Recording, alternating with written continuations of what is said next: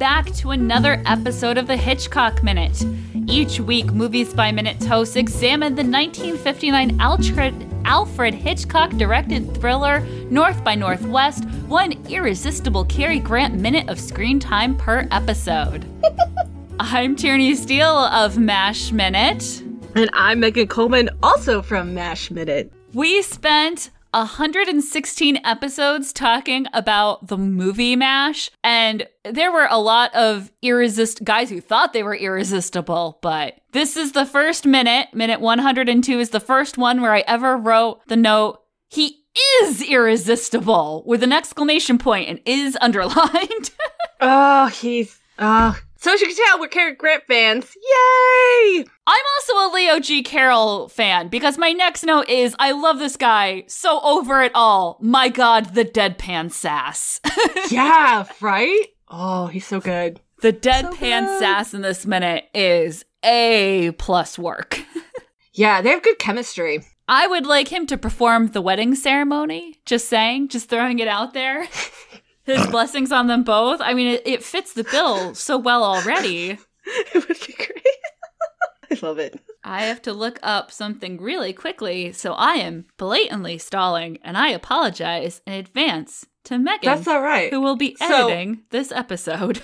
That's totally fine. She said slowly as she scrolled to see if he was in... Oh, he wasn't...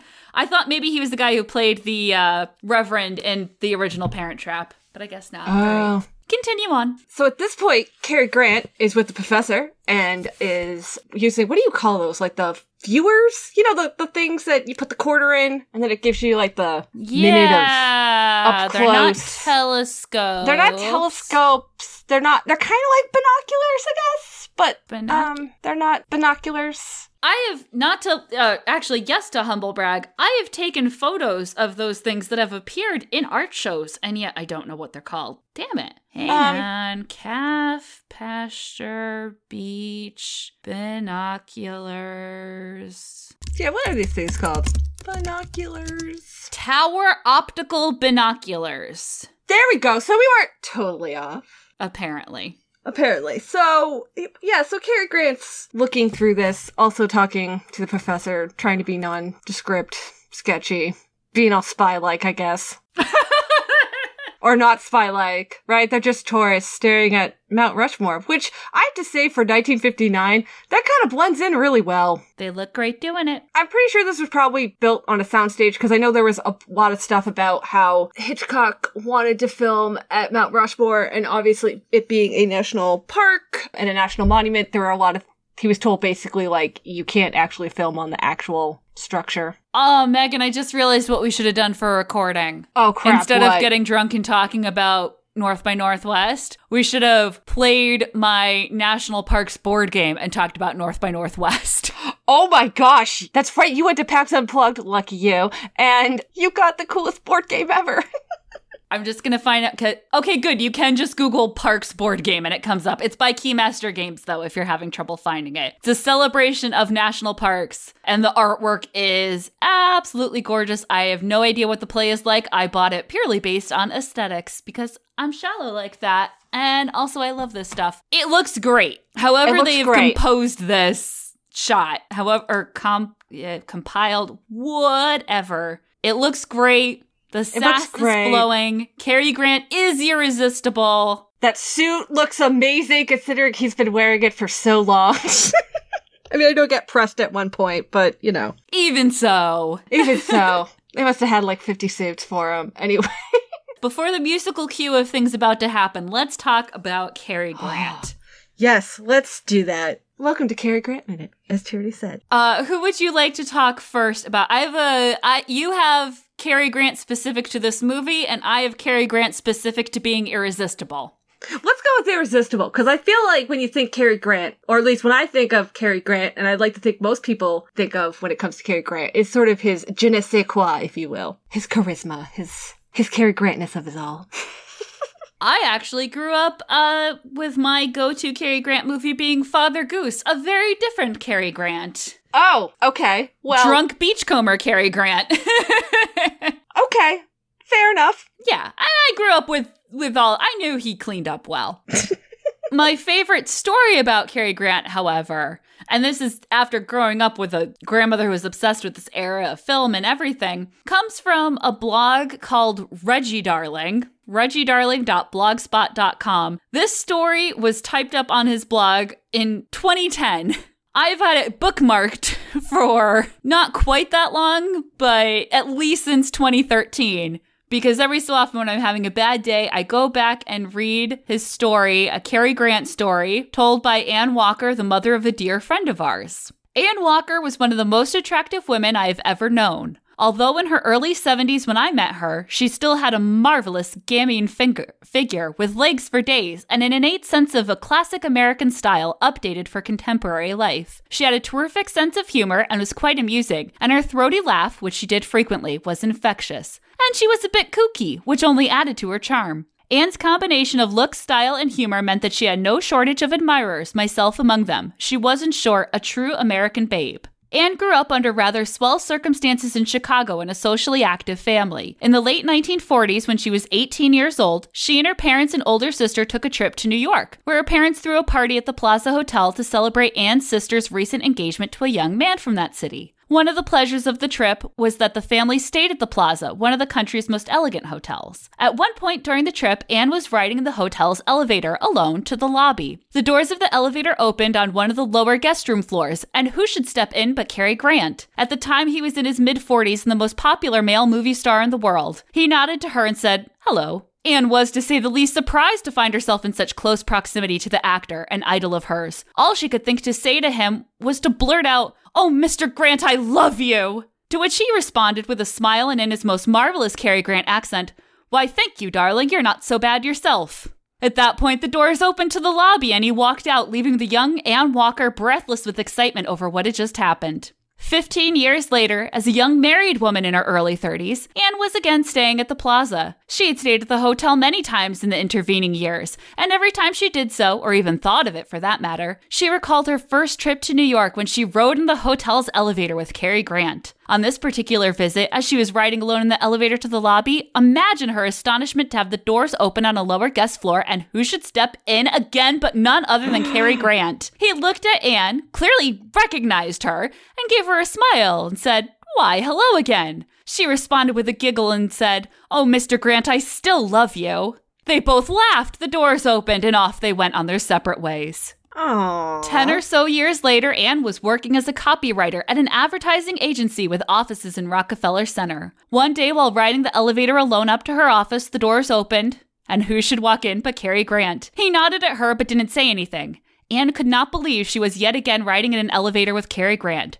She didn't say anything to him, however, because by this time she was a confirmed New Yorker, and New Yorkers, at least sophisticated ones, as a rule do not intrude on the privacy of celebrities if they chance to come across them in public. As they rode in silence, he turned to her and said, "What's the matter, darling? Don't you love me anymore?"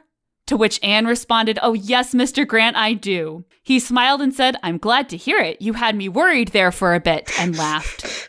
She then said to him, "Mr. Grant, I will always love you." As the doors opened and he prepared to exit the elevator, he said to her, "And I will always love you too, darling," and leaned over and gave her a kiss on the cheek. He then turned, walked out of the elevator, the doors closed, and she never saw him again. I like that. So if you're ever having a bad day, just imagine Cary Grant saying to you, "What's the matter, darling? Don't you love me anymore?" Don't you love me anymore? Thank you for indulging what I know is a very long story, but it has brought me joy at several times, just many times over many years. And it is accompanied by photos, both of Cary Grant, like around the times, and then of Anne Walker, taken in the early 1970s, of her at that party they were throwing in the Plaza. And so it's just an absolute delight and makes me really glad. And so I just wanted to put that out into the world. Nice. Fabulous. I don't do a good Cary Grant, so you can't. No, I don't either. Doing the cadence, but the only imitation I do is Tom Hanks doing Cary Grant. Or no, it wasn't even Tom Hanks. It was his friend in Sleepless in Seattle. It's like, Cary Grant. I know, it's just so. Alfred Hitchcock thought Cary Grant was pretty irresistible too, from what I hear. Yeah, so spent way too much time reading about Hitchcock at the Dartmouth College Library. Thank you, Baker Berry. And they had a whole book with interviews that Hitchcock did called Alfred Hitchcock Interviews. Shocking, I know. And there's a interview he did. Okay, let me make sure I have the right one. Here we go. That he did with the American Film Institute in 1972. I can't remember when Alfred Hitchcock passed away, but in the late 70s, maybe? I'll edit that if that's not right. I was gonna say, that feels like something we could know. That was like something I should know, but anyway. So the interviewer, who sadly it doesn't say who the interviewer is, but someone from the American Film Institute, asked, it's Mr. Blue, excuse me. I don't know Blue's last name, but it says, Blue, why did you select those particular characters and what was their value in your story, North by Northwest? And Hitchcock goes, first of all, you have available to you a film star by the name of Cary Grant. Don't lose sight of that element. I love Hitchcock. That's the way he talks, right? Okay. Anyway, back to interview. You are actually playing a character, but you were also playing the personality of Cary Grant. The value of having Cary Grant, the film star, is that the audience gets a little more emotion out of Cary Grant than they would from an unknown because there is identification. There are many members of the audience who like Cary Grant, whether they know about his character in the scenes or not. Right? Because then that got me thinking, like, okay, who else could play Thorndyke? Thornhill. Bourbon. This is a running gag in many stories of the name always being slightly off. You're just that cool. But see, I would argue, as much as I love Cary Grant, I don't think I've ever seen him in something I didn't like him in. I don't know that I agree with that. It couldn't be unknown. I think the only scene that really pays that off is the stop scene in the hospital, which listeners, if you are following along with the movie, you will get to very soon. And you will know what I'm talking about when you see it. And it's a very famous clip. Again, this movie's from 1959. I'm not apologizing for spoilers. But that little stop. And then stop. I think that's the only scene I can think of where it really pays off that it's Cary Grant. So not even the scenes with Eve/Eva where they're like in the Pullman car and they're kind of darting around the idea that they're going to have sex, but they're not going to have sex. I mean, I love the way they do it, but I don't think Cary Grant's the only person on the face of the earth who could have pulled it off. You know what I mean? Like, if I'm trying to think it had been someone else in this role and they had, assuming done a good job with it. I'm trying to think who else was kind of big around that time. Like, I don't know why Kirk Douglas keeps coming to mind, because I don't know if he would have been good as Kirk Douglas. Michael Douglas's dad. Thank you, because I could only think of Michael Douglas, and I knew there was. I was like, wait, did I not have his name right? Oh gosh, no, you absolutely were right. I was trying to. As soon as you said Michael Douglas, as soon as I knew his name too, I was like, okay, cool, we're fine. I don't know. And who was the actor that really wanted this part? Wasn't there someone who really practically begged Hitchcock to cast him? And and I remember reading something that was like, Hitchcock waited till he was committed to another film and was like, gee, I'd love to have you in this. Oh, darn, you can't do it. Shucks. Well, I guess I'll have to go with Cary Grant. No offense. Okay, so Marlon Brando is still kind of big around this time and attractive looking, but I can't see him pulling this off. I can't, but I also haven't seen Streetcar Named Desire? Anything other than The Godfather? Yeah, Streetcar Named Desire is what I was thinking. Or isn't he also in Guys and Dolls in the musical? I think he is. I don't know. I'm not saying he does his singing because, West Side Story is known for people like Natalie Wood who act, but someone else sang and they didn't really get credit till years later. We are recording around Christmas, and my favorite movie is Miracle on 34th Street, and I will have no slander of Natalie Wood. I'm not saying she said very inebriated and loving that movie. Okay, listen, I love Natalie Wood too. She wasn't a bad singer, but that's a whole other story about Anita Hill and Anita Hill. It's a whole other podcast. That's not Anita Hill, right? Anita Hill is... God. We're done. Anita Hill is a liar. We're done. Anita is the character opposite of Natalie Wood / Maria in West Side Story. I just need to go home now. It's Rita Moreno. God, I can't even say her name. She's in a Netflix show I love. Rita Moreno. who is fabulous. Also irresistible. Also irresistible. Doesn't look a day over 65. Lucky B.O. Son of a... I'm not trying to swear. Sorry, Jim. Anyway, what were we talking about? God. Somehow we were talking about Anita Hill, and I do not think that is what we meant to be talking about. No, that's not what I meant to be saying. I meant... I just hit my mic. Again, Anita is character in West Side Story is who I was thinking of. I started Googling Anita, and Anita Hill came up because my Google... Another fabulous lady, but not in West Side Story. But not in West Side Story. Right, to be clear. Because that came up because Marlon Brando, I believe, was in Guys and Dolls. Along with Alan Alda's father. The only thing I know about Guys and Dolls. Alan Alda's father definitely does his own singing. I don't remember if Marlon Brando did his own singing, is the thing. Because Natalie Wood in West Side Story did not do her own singing. And I believe, if I remember the story correctly, they didn't tell her she was going to be dubbed. And she went to the premiere and watched it, and that's how she found out. And, like, that's BS. Awful. And she felt horrible, because I'm sure she worked very hard to have, that part of her role be well and practice and whatnot, and then found out. And a little forewarning goes a long way. I mean, it really does, but as we know... I can transition us back to this minute, which is that my next note after our love fest for Cary Grant is the musical cue of things about to happen. Oh, yes. Hitchcock movies not known for their subtle use of score. No. Like, they're great scores, but they're great scores, but... Not subtle. Not subtle. And also not subtle are the fashions being sported at Mount Rushmore today. So far, we've only seen Cary Grant and Leo G. Carroll, and they're wearing the same suits, and they're in all their suited male 1950s glory. But we are at a tourist destination, and we are gonna see some tourists now. Right, because when we've seen Eve, she looks really well put together, as she should for what, Because she's a spy. Amazing. And amazing and lovely, and we'll talk about her more in a bit. Aspirational. Right, but then we have... Now we get to see normal people on vacation. And you could tell it's this weird transitional period between, it's not the 50s, but the 60s fashions are almost here. But not quite. But not quite, because as Cary Grant is facing away from the camera, heading towards another viewing platform is what I'm going with. We have these two ladies on the right. Two groups of two ladies on the right. And the group that really caught my eye, I mean, there's some ladies on all the way to the right who have they have like the skirts that aren't flattering with the oversized jackets, and one's super plaid-tastic. But the ones that really caught my eye were the two younger girls who have some crazy pant choices going on.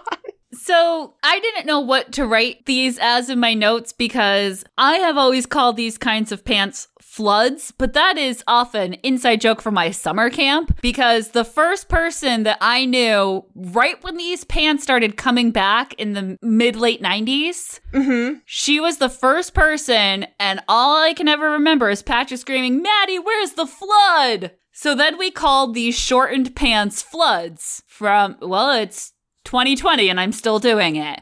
I know they're not called that. Like, intellectually and logically, I realize there must be a name for them, but to me they are and will always be floods, because if there was a flood, you don't have to worry about the hems of your pants getting wet. Also, these came back in the night. Megan, explain fashion to me. Why the bleep are these popular? Because they are like the most unflattering things ever. Okay, so if you're not recalling, or you're not a fashionista like me and are sort of like, what the heck are they talking about? These pants are about just above the ankle. Not at the ankle, but just above the ankle. They're kind of skitty. They're not quite Audrey Hepburn bunny face pants. Yeah, they're not pixie pants. They're not pixie pants. They're not like skinny pants, but they start off that way. They're kind of fitted at the top, kind of fitted but they're too long to be capri pants. Right, they're too long to be capri pants because they go definitely past, I guess you'd call them ankle pants. I would expect ankle pants to be a little bit longer. If you said ankle pants, I would assume they were like dress pants that didn't go past the ankle. Again, these pants look good on so few people. Why are cropped pants coming back into style over and over again throughout my life? Because that's what fashion does. Long pants are so much more flattering on so many more types of bodies. I'm not saying all of them. I get it. Bootcut jeans don't look good on literally everyone. Look good on most people. Yeah, the Sorry, internet, bitter. when I Google Audrey Hepburn pants style to get the kind of lengthwise, I get a lot of ankle pants. Or pixie pants that they're referring to, the infamous funny face type of. And if you haven't seen Funny Face, do yourself a favor. Oh, Laura Petrie wore them too. Oh, yeah. Laura Petrie's pants. But these aren't as flattering as that. They're a little bit shorter. And one of them is, again, plaid-tastic. There is a fabulous photo I found of Audrey Hepburn. Maybe she's wearing these same kind of pants. But they're a solid color. They're not patterned fabulously questionable Makes the difference. Choices. Yes. Welcome to Fashion Minute by Hitchcock. I'm just saying, most people look slimmer if you have a lengthened silhouette.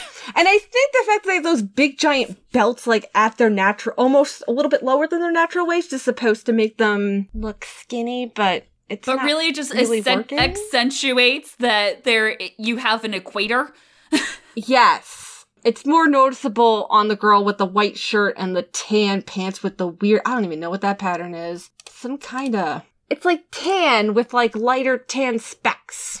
Like someone took a paintbrush a la Pollock almost and just went boo, boo, boo, boo, boo, boo, boo. That's a technical fashion term. No, I'm just kidding. Obviously. Well, according to the internet, cigarette pants Oh, are the cigarette flattering ones we pants. were thinking of. Yes. Where they're like kind of tapered and just above the ankle. These are the vacation version cousin of cigarette pants. I love it. A lot of places also call them capris on Mary Tyler Moore. Yeah. On the Dick Van Dyke Show. But I think in today's day and age, capris are, I guess maybe not. Maybe not. They gotta be longer than pedal pushers. Why can we not just wear pants?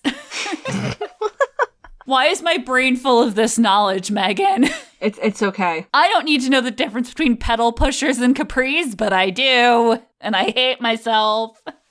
Well, you know what? If anything, we've educated the listeners so the next time they go pants shopping for themselves or someone else, they're fully equipped with useless knowledge. I mean, if they're listening to us after Monday's episode, we're God good bless here. you. I love you. Thank you for listening. Jim You're O'Kane, clearly thanks you determined for to listen listening. to all the minutes of Hitchcock Minute. Yes. Tom Taylor, thanks you for listening as well. Who else am I forgetting? Please don't ban me from the Minute by Minute community, thank you.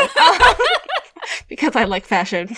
No. We're all good here. We're all good here. Given that most of the fashion arguments in the Movies by Minutes community involve cargo shorts, we welcome your presence. We welcome. Thank you for your shared knowledge.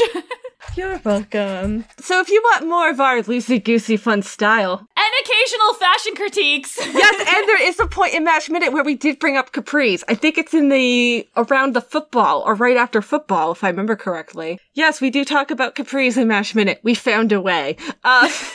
You can hear us at Match Minute, yes. We're Match Minute at all the usual social media channels. You can find us in your podcatcher of choice. It's a good time. And thank you. If you want to find more about Hitchcock Minute, this crazy fun experiment of fun we're on. I don't know what that was, guys. Sorry. I swear, I've only had a shot of bourbon, and clearly I do not drink anymore because, woo! Clam diggers is another term for these pants. That seems very New England, right? Like, clam digging. Just throwing it out there. Just throwing it out there. Saying ridiculous words. Exactly. These two women had no idea what they started. Anyway, you can find the Hitchcock Minute on Apple Podcasts, on Google Play, or at the main site, hitchcockminute.com. I'm just trying to make Jim happy, okay?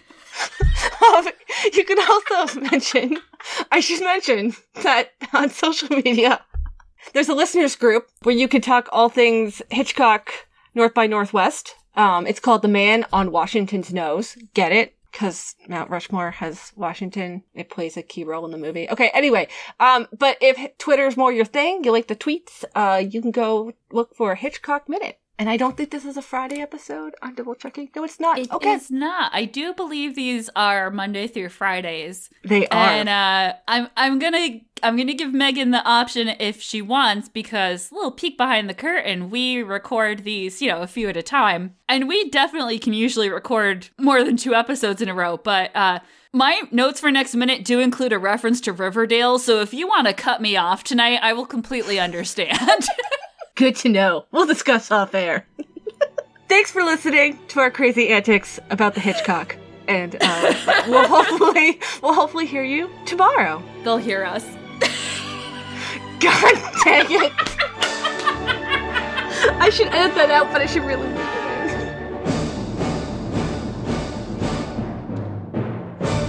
Goodbye, Mr. Thornhill, wherever you are.